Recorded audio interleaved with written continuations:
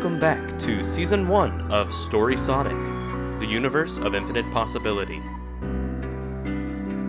In the universe of infinite possibility, anything can and will happen. These stories tell the tales of the worlds in this universe. Now join me in this week's story, The Witch of Hogswallow.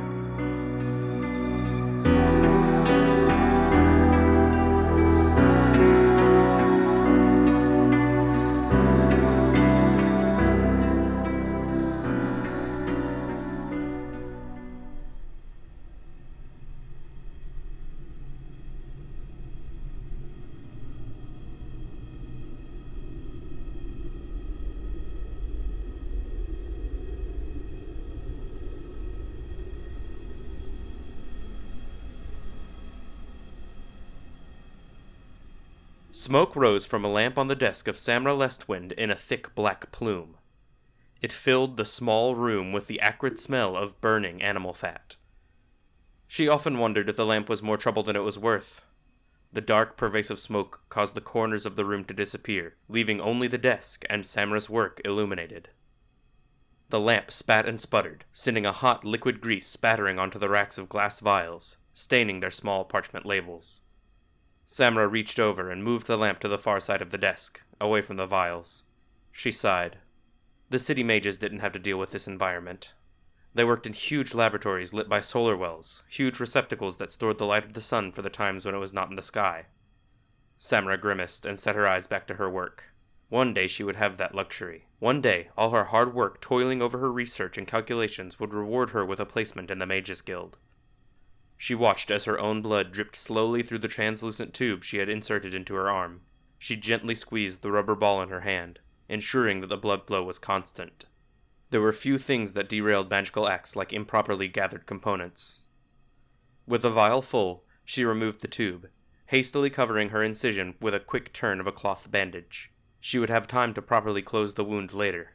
With a deft, practiced hand, she grabbed her silver pen and a slim parchment label and scrawled, 5 drams, 7th moon, Fort day, 10 of the night, 13 minutes past. She brushed the back of the parchment with an adhesive distilled from the hooves of a horse, and carefully wrapped it around the small glass vial. She then swiftly corked the vial and dipped the top into the heated wax beside the lamp to seal it. She placed it in the rack on the wall with an assortment of glass vials, some filled with blood, some with plant matter, and some with substances unidentifiable to the lay. All were labeled with their amount, date, and time. There was nothing more crucial to magic than the timing of the components. In the early days of her spellcrafting, Samra had tried some spells from the ancient scrolls she had found in the back of the library. It was nothing serious, just a simple metal-to-metal transmutation. But the spell had called for newt blood harvested during the new moon. Samra had not wanted to wait for the new moon. The resulting fire cost her 2 months of floor scrubbing at the Foundling Home, where she had gone after the death of her parents. She had learned her lesson, and from that day forward, she followed every spell to the letter. She devoured the texts, both ancient and modern, that talked about the wonders that had been achieved with magic. One could heal the sick, produce flame on command, make objects move on their own, and some said you could even raise the dead. But Samra was not that kind of magician. The bell on the door of the apothecary rang, and Samra quickly blew out the lamp, turning from her desk and walking through a curtain into the shop proper. She came out behind a counter absolutely covered in jars, bottles, small bags, and chests, with only a small area of the counter exposed, at which she could check out the paying customer. The cool spring sun danced through the window, glinting off the shelves of endless ingredients. Moss from a fallen yew, picked just before the last frost, sat in a jar the size of her head next to a locked chest which contained the last crab of the summer, ornery and, if she guessed correctly, very hungry. There were baskets of barks peeled from new growth and old, bottles of water from every spring between Hilltop and Crick End, and herbs hanging from the ceiling in various states of drying. Samra squinted through the sunlight, partially blind after the darkness of the back room. The shape she saw silhouetted in the door was small. As her eyes adjusted to the light, she recognized the child as the parson's eldest daughter, Moira. "Good morning, miss. Welcome to Altric's Apothecary. What can I get for you?" Samra tried her best to put on a warm smile. The child inched closer to the counter, carefully avoiding the barrels of beetles and glancing over her shoulder. Samra sighed. She knew that the people of Hogswallow were still as wary as ever of the apothecary. While magic was common in the larger cities, Here in this small village, it was still viewed in a dark light. Samra couldn't blame them. Most of the smaller homesteads in the nation were still under the tight grip of the Church of Ogthrom, a rigid group of monotheists who believed that only members of the priesthood should perform the seeming miracles offered by the city mages. However, in the past decade, a virulent sickness had spread its course from town to town, slowly eating its victims from the inside out. The priests had had no luck healing the sick with their prayers, and the townspeople had begun to slowly lose faith in the church and their all-powerful God. Yet although the church no longer had full control over the citizens, their sermons of fear of the dark magics still placed doubt in the minds of many. Samra could see around the neck of the parson girl a star-shaped pendant, a symbol of the church. The young girl finally reached the counter. Samra could see streaks in the dirt on the child's face where tears had left their tracks. "Please, miss, me mom's very sick. She wasn't able to leave the bed since last Thursday. Papa's been worried. We tried to talk to the priests, but they won't come to the house even. I think they're scared Mom will get them sick. But Letty Marner told me that her mom got sick too, and that her papa come to you, and that in less than a day her mom was back up and like she was not even sick just the day before. Please, miss, I just want to help me, Mom." Samra smiled at the young girl. She couldn't be more than 11, the same age Samra had been when she had lost her parents. She took out a pen, ink, and a piece of parchment. "Can you tell me what her symptoms are?" The young girl shuffled her feet and looked down. "Symptoms, miss?" It was clear she did not know the word. "Yes, what kind of sick is she? Is she sweating? Has she been able to urinate? Any sudden bruising? Things like that." Tears welled up in the child's eyes. Samra's heart went out to her. She knew what it was like, watching sickness eat away at a parent. It was the reason she had started experimenting with magic in the first place. She had watched the wasting sickness devour her mother and father in the course of a day. She had not even had the chance to seek out any help before she found them wrapped in each other's arms, their bodies merely dried out husks. She shivered at the memory. She spoke, gently, yet firmly. "I can help, but I need to know what kind of sickness she has. If I try to treat a sickness she doesn't have, it could make her even more sick. Can you tell me what kind of sick she is?" Samra smiled an encouraging smile. The little girl hiccuped and wiped her tears on her sleeves, smudging the dirt on her cheeks. "She won't eat, miss. Only soup and only once a day when she does. She's been coughing too, miss. Big chunks, yellow and green.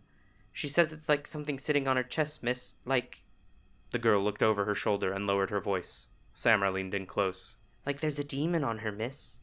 Samra almost laughed, but, seeing the look of absolute terror in the girl's eyes, she held back. Instead, she indicated for the girl to sit on the single spindly chair in the room, and whisked out from behind the counter. There hadn't been demons in this part of the country for nearly 200 years. The mages in the capital city of Orhelm had cast a massive protective spell which enveloped all of the lands under the rule of the Sun King. They had cast out the demons, returning them to their otherworldly home, and no true demon had been seen since. The Church of Ogthrom, however, often spread rumors that demons were still about. If there was a sickness they could not heal, or a bout of crime they could not explain, it was often blamed on demons. In little towns like Hogswallow, where the church was still strong and the hands of the city mages had not yet reached, it was common for people to believe that they had fallen victim to a demon. The parson mother, Samra knew, however, had a relatively simple sickness of the lungs. She bustled through the narrow space between the shelves, here and there grabbing pieces she would need for the potion. Moira was staring at her wide-eyed as she returned to the counter. She pulled out a mortar and pestle and ground the ingredients together. A dash of golden root for inflammation, menthol for the cough, Laven's tears for the pain, honey for sweetness and the soreness of the throat. Lastly, she took out a clean silver pen and a bottle of her own meticulously extracted and labeled blood. She removed the seal and dipped her pen into the red liquid. On a thin piece of parchment, she scribed 4 ancient words to call forth the innate power of the ingredients in the potion. She breathed deeply as she wrote, feeling the connection between herself and her blood, between the components and their healing power. Her hair rose in place, as if lifted by an invisible hand. The room was oppressed with an overwhelming silence, and the light from the sun seemed to fade. In an instant it was gone. Her hair fell limp, and the sun returned, the chirping of birds filling the silent void. The parson girl's mouth was agape. Samra smiled as she took a match and burned the piece of parchment, letting the ash fall into the mortar. She mixed the thick paste with spring water from the last full moon until it formed a syrup. This she bottled, corked, and sealed. On another piece of parchment she wrote down the instructions. "Now you must tell your mam to drink a spoonful of this every hour until it is gone. This will help her cough the sickness out. It will seem like it's getting worse for the first few hours, but she will notice less and less green and yellow spit. By tomorrow night she will be back to normal." Samra held out the bottle to the child, whose face was wet with tears again. "Oh, thank you, miss. I can't tell you how ever so grateful I am. We are. If there's anything we can do for you, we're forever in your debt." With that, the little girl pulled out a small pouch and set it on the counter, and bolted out the door, bottle held close to her heart. Samra slumped down onto the counter as the door closed. She was suddenly exhausted, sweat staining her hair. She forgot how much energy it took to do even a small spell. Only then did she remember the bandage under her left sleeve.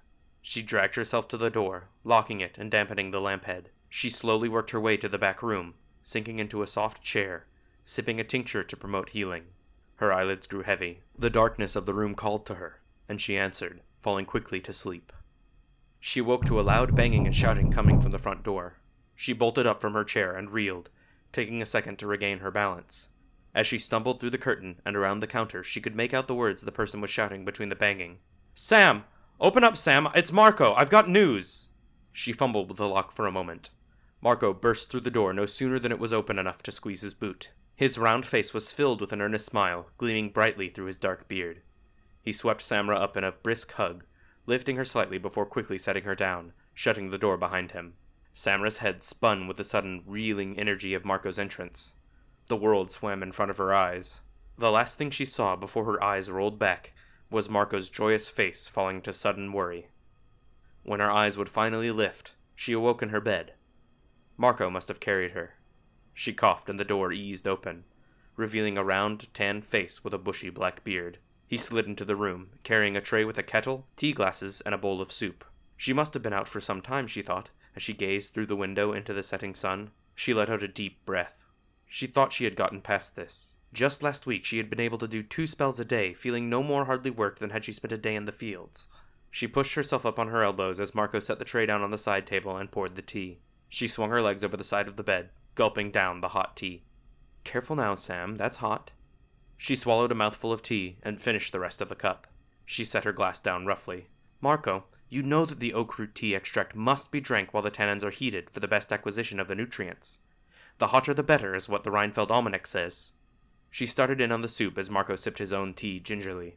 "And you know, Miss Lestwin, that the Hirschner Codex refuted the claims made in the Reinfeld Almanac, revealing that it was only necessary for the tannins to be heated once to receive their full benefit, and did not need to be held at sustained heat.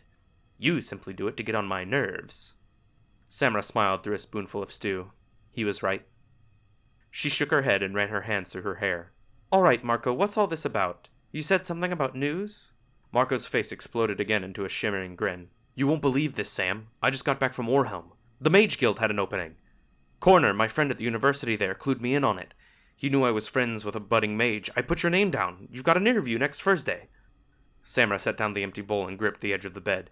She almost felt like she might pass out again. The Mages Guild. She had been studying on her own for almost 10 years. She finally had the opportunity to learn under real, tried-and-true city mages, and if she was lucky to get an apprenticeship, one day she too could join their illustrious ranks. She leapt into Marco's arms, nearly knocking the tea glass out of his hand. "Marco, that's wonderful! I can't believe it! I owe you everything!" She stepped back and pulled the small pouch from the parson girl from her pocket. Inside, she found a small gold ring with a deep red stone. Samra smiled and slid it onto her smallest finger for good luck. One good turn deserves another, she thought to herself, and turned to grab her travel sack. It was a long way to Orhelm.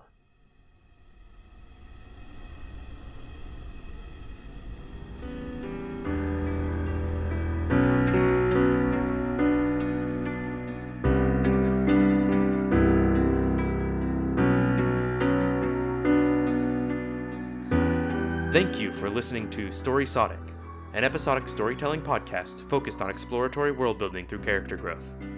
This story was written and narrated by me, Max Nolan Young. Special thanks to Angel Wing at Excel Music Publishing for the use of our theme song, The Nymphaeum Part 5. You can find new episodes of Storysodic, Versus Extreme, and True Combo on iTunes, Spotify, or wherever you get your podcasts. Please be sure to rate, review, subscribe, and tell your friends. We don't pay for any advertising, and word of mouth is the best way for our stories to reach new ears. If you'd like to reach out to us, you can find us on Twitter at Storysodic.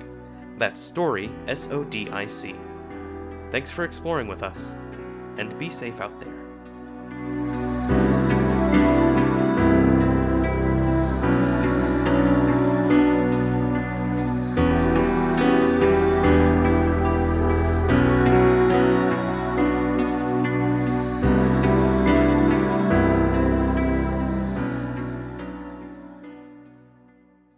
Brought to you by Dryer Sock Productions.